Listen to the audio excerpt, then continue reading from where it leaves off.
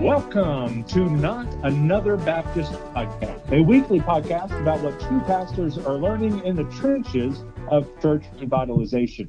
And if there's one thing we have learned in about 33 years of ministry experience, is that we know absolutely nothing. And we're not sure why you're listening, but we are glad that you are. My name is Matt Hensley, and I'm the pastor of Mayhill Baptist in Mayhill, New Mexico, and also the managing editor of the Lifeway Pastors. And I'm joined by Kyle Bierman, the pastor of First Baptist Church of Alamogordo, New Mexico, and director of Replanter Development for the North American Mission Board. Yeah, and I already kind of cut you out of that 33 years of combined experience part that you like to say, because we want to dive right in with a very special guest on a very special occasion. Yes. This is the 100th episode of Not Another Baptist Podcast, and we couldn't think of anybody else to celebrate with us than Philip Nation. That's right. Philip, how are you doing? Well, I'm doing fantastic. I am honored to be the guest on this 100th episode. I thought that you were going to stop by saying we couldn't think of anybody else. Yeah, but then you went on, so thank you. Well, we thought about making this, an international flair, and actually going to the nations, and we couldn't do that. So instead, we brought the nation to us. There you go. Yeah, there you go. Well done, Kyle. I'm sure he's never in his life heard that joke before. But yeah, truth be told, we reached out to Dr. Moeller, and he said no. We reached out to John Piper. He said no. We reached Platt. He said no. And, we finally got down to the bottom of the barrel, and Mark Dan said no, and then we're stuck with you. So, wow. But man, we're grateful for you, and our friendship goes back for a little while, and we were able to finally meet in person at the SBC meeting before last, and then again this last one, and certainly grateful for that. But let's kick things off by telling us about your family. Well, obviously, the best thing about me is my family. So my wife, Angie, and I have now been married for 25 years. She is from the Atlanta, Georgia area, and I met her while I was working as an intern at her home church there at First Baptist Church of Jonesboro, Georgia. I was in seminary, and she was working for Delta Airlines when we met. And we blessed with two children. Our son, Andrew, is 23, out of college, working in the world, and lives in Southwest Florida, not far from us. And then our younger son, Chris, is in his final semester of college. He's at Houston Baptist University. Andrew, our older son, got a degree in communications and journalism. Our younger son, Chris, is working on a degree in religious studies and feels a call to vocational ministry. So he is in the process right now of deciding where he's going to go to seminary. And it's a real joy. Our younger son, Chris, is engaged to be married as well next year. So it's an interesting season of life where we've transitioned into having our adult sons that are in their early 20s now. Awesome. And, I can't let this opportunity go without giving a subtle plea for the nations to consider going to where the sun never sets on any of the nations. Where maybe he could consider the Southwestern Baptist Theological Seminary. And, I think you should. And I know you've been there recently, and we'll talk about that in a little bit. And but Southwestern has a very notorious graduates known as Matt Hensley, and they let him back into the D-Min program. So I would certainly recommend you check that out and your family, and encourage our listeners to check out swibits.edu after the show for more information about the Crown Jewel Seminary of the SBC. Kyle, before I get in any more trouble with these awkward sponsorship, please. Why don't you take us on to the next question? By the way, I thought that was well done. That you just stepped right in there and used that plug. So good job. Well, Philip, talk us through just a little bit about what brought you to the Baptist World Alliance. When I became familiar with you was through the transformational discipleship material that B&H put out. And then last year you went to the Baptist World Alliance. So walk us through that journey just a little bit. How you wound up at BWA. Yeah, and so through all of the time that I had spent at Lifeway Christian Resources in the publishing realm, it helped to continuously broaden my opportunities to be with people from various denominations, both Baptist denominations and other denominations, and then that's going to broaden who you know around the world. And so I have a heart and a great affection for the global church. And so after leaving Lifeway and serving in a local congregation as the pastor for a few more years in Southwest Florida, I reconnected with someone whom I had known for a while, but got to know pretty well. His name's Elijah Brown, and he's the general secretary of the Baptist World Alliance. A young guy, I would say. He's in his late 30s. Previously had been a professor of missions and evangelism at East Texas Baptist University, and he had taken on this role to help helm the organization. And so it was in late 2018 that he asked if I would consider taking on a role with the Baptist World Alliance of helping to mobilize churches. Historically, the BWA was founded to be a network of denominations, conventions, and unions. But over the last couple of decades, the BWA had a lot of individual churches that kind of proverbially knocked on their door and said, hey, we want to get connected to the global church as well. Can we do that through a relationship with the BWA? And so I get the opportunity to help local pastors and local congregations find deeper connections into the Baptist global family through the BWA. And so right now, I still live in Florida, but I do a lot of traveling in order to preach at various places, in churches on Sundays and in conferences. But really, it just be able to spend a lot of time with pastors, helping them to establish whatever kind of mission partnerships, to show generosity where they can, and to find ways to have fellowship with the global church. Okay, and so I have a question along those lines. All right. We like to say that the CSB is the official translation of the SBC, because you can't spell the SBC without the CSB. And they just really waited 2,000 years to release the Bible that Jesus was using to the world. Wow. But I guess the question is you use, as I recall, the CSB, but you can't spell Baptist World Alliance with any of those letters. So how does that work out? What is the Baptist World Alliance? Well, I am a big fan of the CSB. In fact, it's the Bible translation that I use in my personal studies and in most of my preaching engagements, unless the church is very accustomed to some other translation, and I always accommodate to whatever the local preference is for a congregation as best as I can.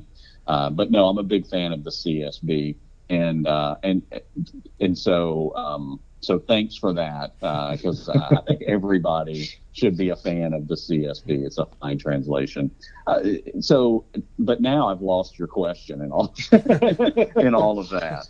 In all of my creativity to somehow find a way to ask the question with a CSB plug, what is the BWA? Yeah, so the BWA it's a unicorn organization. There's not another one like it in the world, because it exists to network the global Baptist family in order to impact the world for Jesus. So it truly is just an alliance. It's not a mission agency. We don't send out missionaries. nor is it a denomination that churches join as kind of their personal family or network of churches, but rather it is just a coalition. It's a way for denominations, conventions, and unions, along with individual congregations, to simply connect with each other. It's a place of where all of this intersects together. And so currently, the BWA is made up of 240 conventions and unions in 125 countries and territories around the world.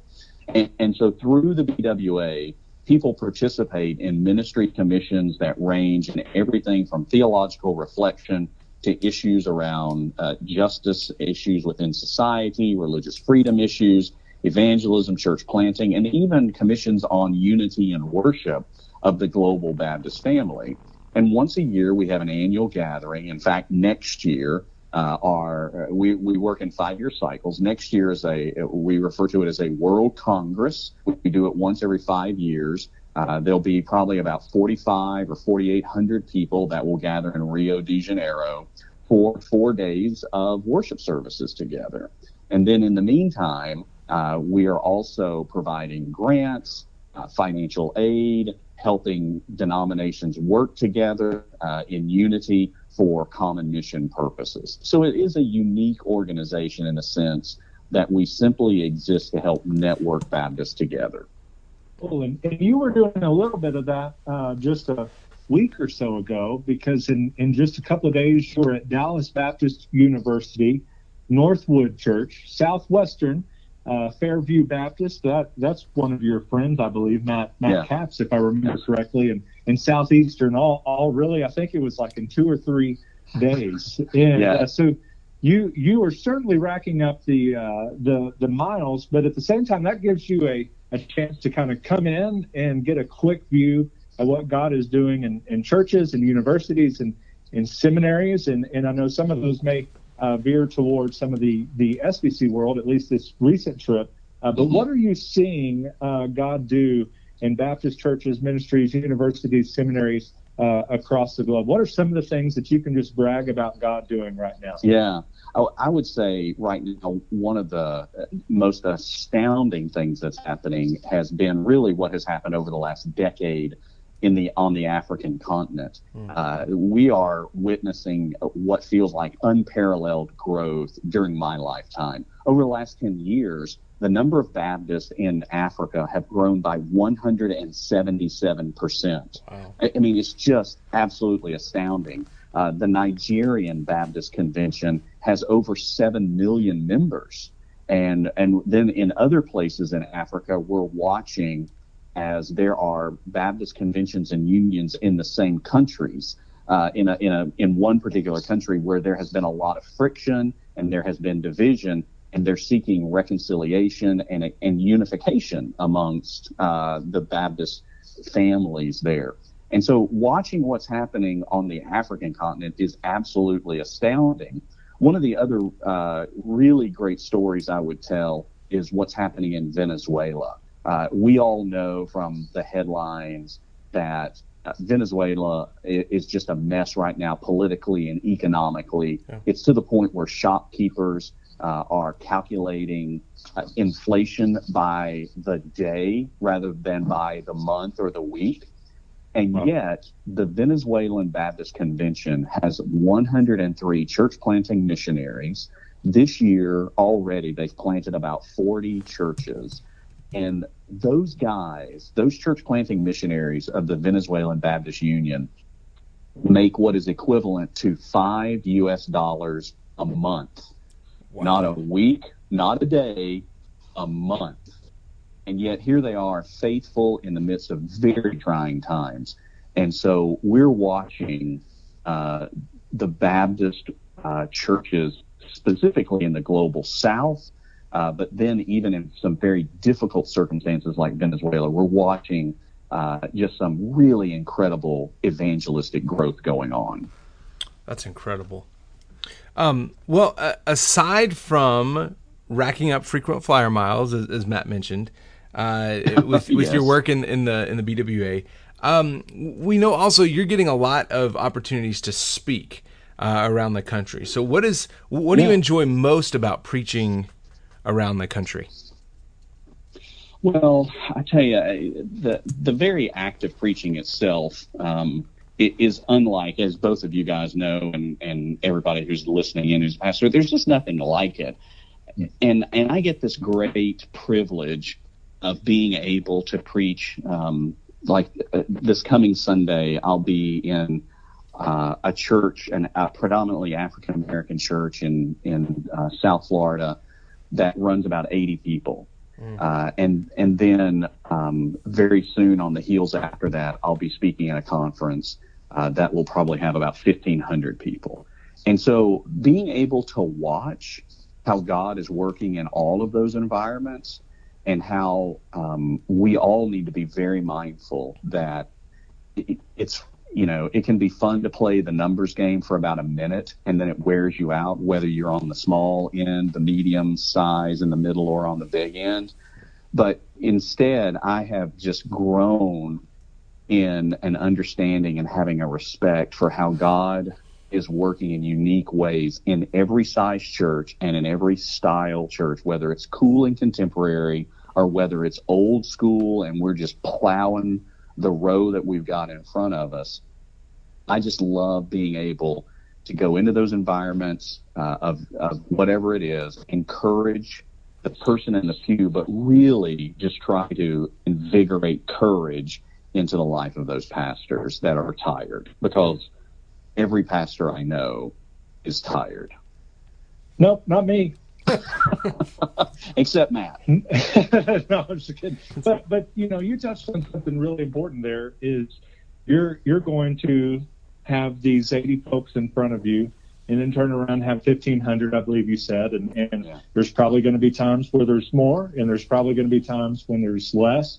But in each of those times, you're going to open up as we mentioned earlier, the CSB, most likely. And you're going to do the exact same thing in each of those places. And you're going to preach the word. And that's something that we drill into our listeners in what we've kind of drilled into our book too, is you may come in and there might be 30 or 40 people. You might come in and never be in that 5,000, 10,000 member mega church or whatever, but we all put on our big boy pants on Sunday and we get up there and we enter a pulpit and we all preach the word. And there's just been some Sundays where I sit on that pew. Well, I actually don't get to sit on the pew because I lead worship, but before the service, where I'm just kind of sitting there and just thinking about the fact that right now, literally all across the country, there's people that are walking into a pulpit. There's people walking to a pub table for people like Kyle. We kind of call them lesser pastors, but then there's people that are going to open up in a predominantly African American church or a predominantly white church or a multicultural church. All these different pictures kind of just flood through my mind, different sizes, and I realized that about at the same time, all of these guys are going to open up the Bible and just start going after it. And I just think there's something cool about that no matter how many people are there, that the people that are right in front of you is who matters and who God has given you that moment to preach the word. And I just think that's so cool. And I think that's neat for you to get kind of a very week by week taste of that. For us, it's week by week. It might go from 90 to 130 or, something like that. Mm-hmm. But, for you get to see quite clearly from black to white, rich to poor, all these different contexts, that you still have that same opportunity right in front of you to preach the word. And I think that's kind of cool. But I would like to live vicariously through your eyeballs from Sunday to Sunday, because that's just kind of a neat thing to get to see and be able to do, is just preaching the word week by week, no matter who's in front of you. And so praising God for your faithfulness in that, brother. Well, thanks. Yeah, there's no other joy quite like that opportunity to have gone through the rigors of your study and then carry that to the people that God has entrusted to you for that hour. And for those, all of you who are serving as local pastors, I mean, I get it, because I've served as a local pastor in a traditional setting, in a contemporary setting. I've planted a church. I've worked through church revitalizations, and it's and there are all sorts of other pressures. Just recently, I don't know who's running the Twitter account of the wrestling pastor, but I just want to say I salute you. Well, he is listening. Yes, he is, and he has been on the show, and he was at the SBC and was probably the tallest person there after Robbie Gallaty. That's true. But he's not as strong as Robbie Gallaty, but it's Josh Revis or Josh Revis. Okay. I can't remember now. But he should be somewhat close to you. He's at what is it, North Jacksonville, right? I think that's right. North Jackson? Yeah. His dad's church. He's one of the associate pastors there. Okay. Great guy. But yes, we salute him because he's doing on those gifts what we would like to do to our members. Well, because recently he posted one where the wrestler's coming down the ramp as he's headed toward the ring, and the heel runs up behind him and hits him with a chair, and the caption was just as you're going into the worship center when somebody catches you with a complaint. Yes. And it's just like we've all had that experience, because a toilet wasn't working, or it wasn't cold enough, or it wasn't warm enough in somebody's Sunday school class, or it's the last minute. Will you please make an announcement about our crocheting for Jesus potluck dinner that we're going to have that 4 people are going to attend. And so I get it for pastors. They've all had that, which is why I want to encourage pastors to stay the course and to not give up, because it's easy to give up. And I've lived through that where I was just ready to throw my hands up, or I was ready to throw hands through all of it. And so I just want to be an encouragement, because I love the opportunity of teaching the word. And it's the one thing in the life of the church that really nobody else can do except the person who's been given that calling and has been given that role. And so never despise, what it is that's in front of you of that moment. And what I'm trying to continuously relearn and keep in my heart is that when I take to that moment, whether I am Matt the Greater at a pulpit or Kyle the Lesser at a pub table, you're welcome. Thank you. That's going on a business card, baby. Yeah, there you go. That no matter where I am, that my sermon is an offering of worship to God. Yeah. That if I treat it as, well, I'm going to tell these people something today, and I'm going to let them have it, or this is the moment where I'm going to expound some mysterious doctrine that they've never heard before, and man, they're really going to learn something today. That can't be your first thought, but rather carry that sermon into that worship service as this is part of my offering to God. Then suddenly it becomes a much more beautiful experience. It has been for me. Of being able to encourage the saints and to give them a beautiful picture of Jesus, the gospel, and an understanding of God's word. Yeah. That's awesome. Well, we have a very serious question. We're going to put you on the spot here because you are an author. Yes. In fact, you wrote, as you know, one of my favorite books, Habits for Our Holiness, and you wrote a few with Stetzer and Geiger, and of course, we know they were just the names on the book. The good stuff came from you, kind of like our book, Replanting Rural Churches. All the good stuff was me. So we have that in common. But after a recent post, I need to ask you to confirm or deny something. I deny. When you entered the new spiritual realm on September 16th, will you be publishing Heaven is a Sticky Sandwich? Oh, yes. For all of the listeners, if you want to move, if you want to understand one realm above where Paul got, you just need a Krispy Kreme donut and a Chick-fil-A chicken, and use that donut as your bun for your Chick-fil-A sandwich. And I don't know if it was a sugar coma that I was in, or but it was glorious. Yeah. So I think this question is rather odd, but we just need to double check. Now, does that also include the pickle? No, I didn't think you would. Yeah.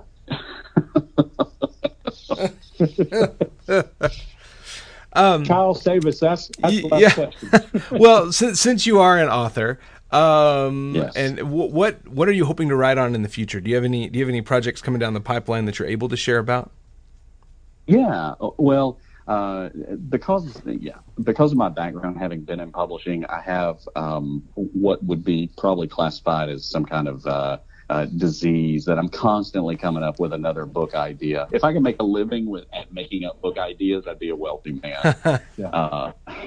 However, the two issues that I am hoping to write on next, and I've been in some conversations with a publisher about it. One is from the issue of Christian identity, and in the sense that I think that much of the searching that the people in our neighborhoods go through can be really categorized. When they say, where did we come from? Did God really make everything? Why is there suffering and evil in the world? And so you go through all of these big kind of questioning because we have so many of the nones, people with no religious affiliation.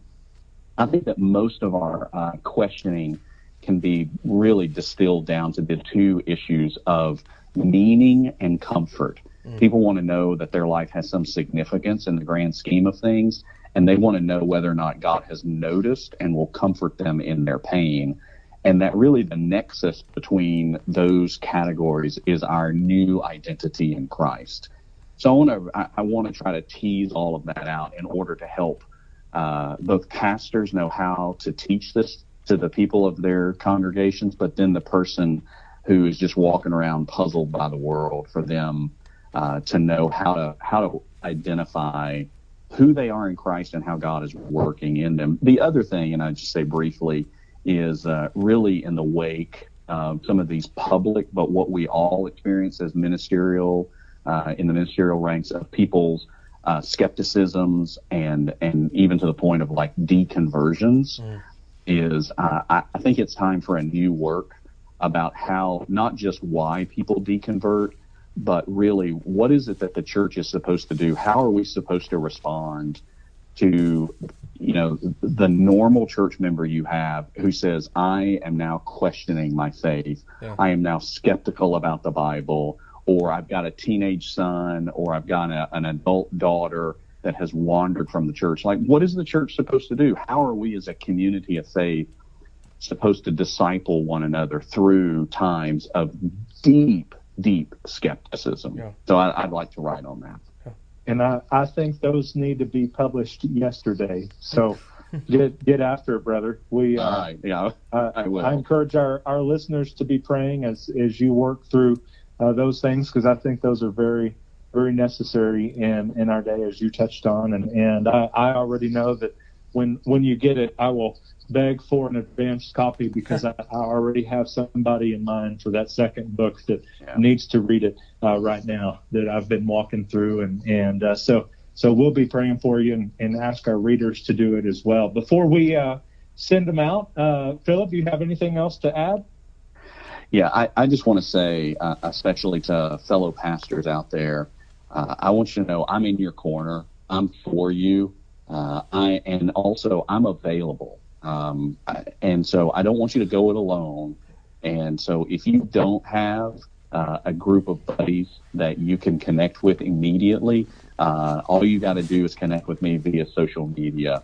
I love encouraging pastors, but I want to encourage you to make sure that you've got a set of friends locally that you are connecting with regularly.